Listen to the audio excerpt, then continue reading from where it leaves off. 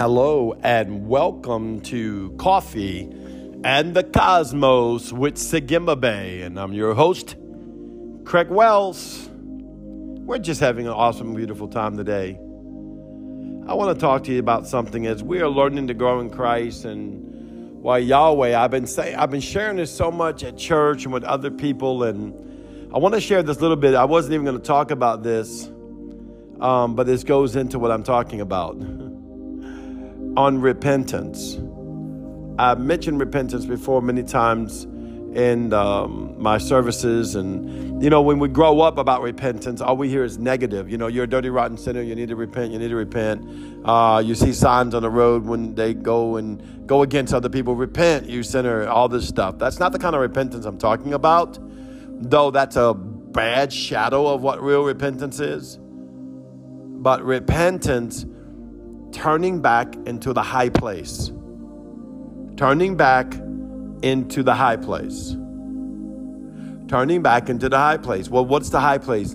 The high place is where you came out of Yahweh, out of the heavenly realm, through Yahweh himself, sealed by Holy Spirit, and going through the actual vesture, the inners of Yeshua, coming out of Yahweh in the earth, when he birthed you into spirit beings, and then from that, sooner or later, you were sent down here on the earth to go into your mother's womb via the body that was created by your mom and dad. So going back to that acknowledgement and going into the heavens to remember, thank you, Yahweh, what Yahweh had you and what you are before you got here, to have an understanding of the creation of who you are. If not, it also means to change your mind. And changing your mind can be turning away from. Say there's something you're doing unpleasant or unrighteous that you shouldn't be doing. Yes, turning away from is also part of repentance. But it's not turning away from as to say, ooh, poor pity for me, I'm such a dirty, rotten sinner. Though you may be. We all have been in our lives. Everybody. I don't know anyone that hasn't sinned, right? But it's turning away from, but turning unto. Who I'm turning into? First into Yeshua, his blood covenant that redeems me and forgives me and restores me from all unrighteousness. And then he presents me to the Father as he's sealing me with his blood covenant and the power of the Holy Spirit. And in the light of God, he's presenting me to the Father, where I'm turning back into the high place so I could remember who I am. For when you don't remember who you are is when we wind up doing the stuff that we shouldn't be doing, or missing the mark in our life because we haven't remembered who we were. We were walking after the soul or after the flesh instead of walking after the Spirit. Yes, the Spirit of God, but not just the Spirit of God as to say the absolute, only the Spirit of God, as if you're not involved. You are. You are actually his son. You came out of him, male or female, you came out of him as one of his sons or one of his daughters. So you have the full essence of God inside of you. So you're turning into Yeshua by the conviction of the Holy Spirit, right? The ministry of the Holy Spirit, the comfort of the Holy Spirit, the gathering of the love of the Father by the Holy Spirit, through the blood covenant Yeshua, back into the face of God, so you can see what and who you are coming out of the loins of God's compassion, his grace, his might, his essence, when you were created. See, that is the beginning of the revelation of the depth of repentance. But I want to read something to you because, sometimes in life as we're building a framework, I've been talking a lot lately about building a framework. And part of building that framework is repentance, because of the fact that we want to have the character and we want to have the integrity to hold the glory, the weight of the glory that's already on our life, that could be dormant, waiting to manifest, but it knows it can't fully manifest because the character or the integrity or whatever it is in your spirit man or in your natural man is not high enough or strong enough to hold the weight of that type of glory. So, and this is not a put down, this is a reality check. This isn't like, oh, go look at me, fiddle for me, I can't make it through this trial, or, hey, I keep going around the mountain with this one, or, I keep getting upset, I say I'll never get upset, I keep cursing, I say I'll never curse, I keep lusting, I say I'll never lust, I keep cheating, I say I'll never cheat, I keep lying, I say I'll never lie. We all go through something in life during the course of life that keeps coming back up, right? And so we are repenting. We're going back into the high place through the blood of Yeshua and having him build the character, build the framework that can house the glory of the Lord that's on our life. But as we are going through, we have to recognize that it's very painful. It's very painful to reach your destiny. I don't care if you're in the world or in God. It's very painful. You'll never hear a champion sit up there and tell you, oh, this was an easy, breezy road. There was nothing to it. I didn't have to beat nobody out for it. I didn't have to accomplish this. I didn't have to do this. I didn't have to do... No. You'll hear nothing. I committed my whole life. I had to work harder. I had to do this. I had to do that. I had to do that. And God knows right at that moment, they're not going to mention all the failures they had along the way. But every success has a multitude of failures along the way. It's the not quitting which causes you to be successful. It's the not giving up that causes you to be a winner. It's the seeing the future as if you already won that keeps you focused. So I want to look at Jesus. He came here to bring forth glory to the Father by vindicating all mankind and allowing us through the compassion of Yahweh to be hewed back from the flesh into the Spirit. So no longer under the sin law, now under the law of righteousness. No longer under the law of sin and death, but under the righteousness law of life and liberty. So I want to talk to you about Jesus for a moment and what he went through in the Garden of Gethsemane. You ever think you're going through something and you're all alone? How would you like to be Jesus? Now, we have a very vague view of Jesus because anytime we say Jesus, we automatically write it off like, well, he's the deity. Of course, he's got the power to do all these things. And there is a portion of reality to that, but he also was a natural man. He also hurt. He also had feelings. I'm sure if he stumped his toe, he felt it. I'm sure if he didn't eat, he was hungry. God had to have him be full God and full man because he was showing what us as a new creature had the full possibility and the full potential to become full God and full man. So it didn't mean that he didn't feel his manhood and he didn't go through things along the way to Gethsemane, along the way to the cross, along the way to resurrection, along the way to ascension, where he finally finished it and he ripped the veil open between us and God and opened the gateway for us to go in and then sealed the rip that was between man and God, that we can go in and walk before the Father. All hail King Yeshua, our King, our Lord, our God.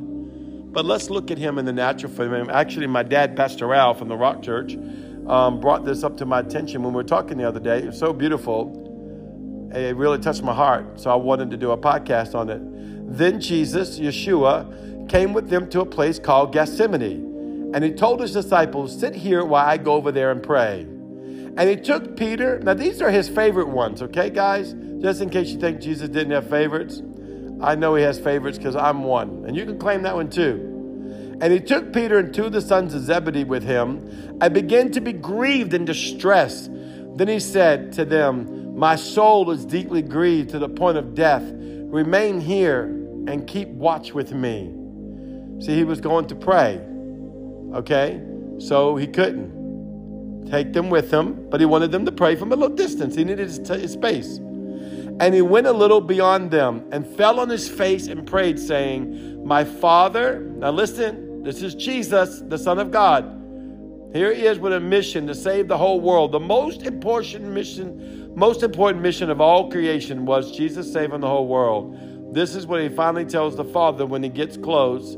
And his man, the Son of Man, begins to speak. Not the Son of God, but he's trying to show us here that he was still Son of Man. But the Son of Man housed the completeness of the Son of God and was able to walk into the fullness of the glory. Just like me and you have the potential and the possibility through Christ as joining our souls with Jesus' souls.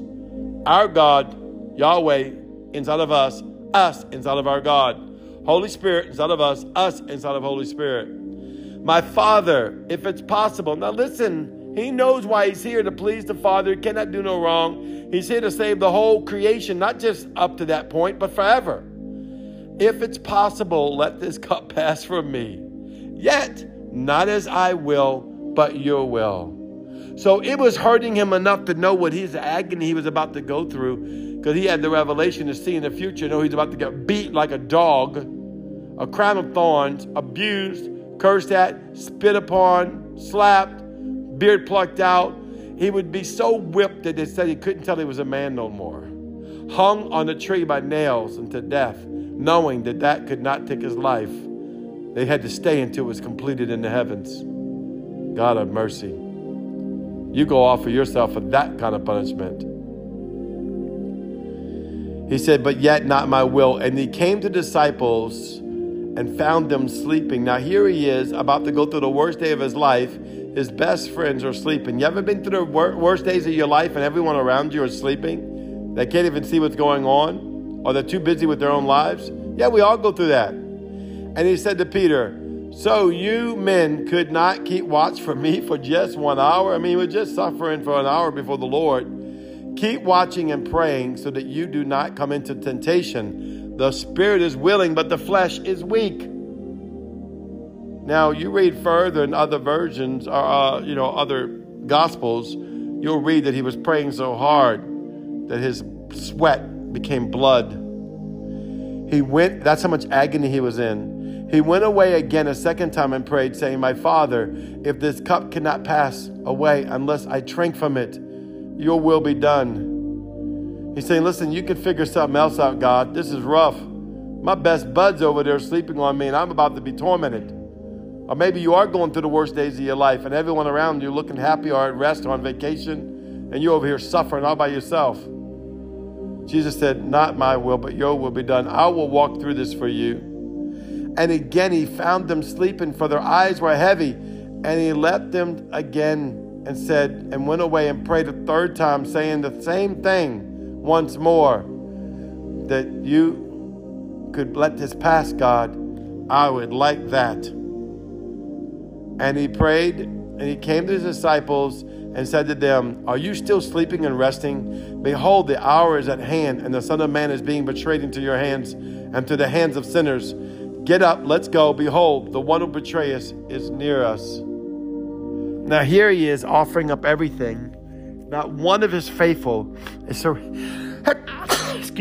surrounding him and covering him while he's crying tears of blood, saying, Father, if there's any way, don't let me pass through this pain. But, he knew what he had to go through. He knew that he wanted to be obedient to his Father, and he wanted to reach the destiny of his soul. And he wanted man to be able to become like a Christ man. And that would be the only way that you and I could become like a God Christ man, like a Son of God Christ man, male or female, is if Jesus went through this. And I know that some of you are going through some great things, even unto death. Father, let me walk through this cup to your glory. Let me walk through this cup to your glory. Now, I'm not saying come in agreement with death or come in agreement with sickness or come in agreement with lack or come in agreement with anything. He had to die. That was his only answer. But I am saying come in agreement with the fire of Yahweh to raise up your integrity, to raise up your character, to carry the weight of the glory. For once he went to the cross, he was able to have the character and the natural man to carry the glory that he carried in the spirit man. And we must all go to our cross. That doesn't mean literally go get nailed on the cross like he had to, but you will and have to go to your cross of yourself, dying into yourself, dying into Christ. I'm crucified with Christ. Nevertheless, I live, not I, but Christ lives inside of me. And the faith that I now live, I live by the faith in the Son of God, Yeshua the Christ. See yourself. Yeshua could see himself. He knew salvation was on the other side. He knew victory was on the other side. He knew he'd be the first of many brethren, the Bible says. Think about that. The first God's Son, man, king of many brethren. Now you are God's Son, man, king of many brethren, because he went through. You can make it. You can go through. You're a conqueror. You will win, because our God is conquered. He said, I've conquered even death, so shall you. In Yeshua's holy name. I love you. You are so beautiful. Welcome to the days of going back into the high place. This is Sigma Bay Samat Gargamo Ayem Bet Yod. Hebrew Living Letters. Open gateways into the heavens. I love you. You are so beautiful. I'll see you tomorrow. Shalom.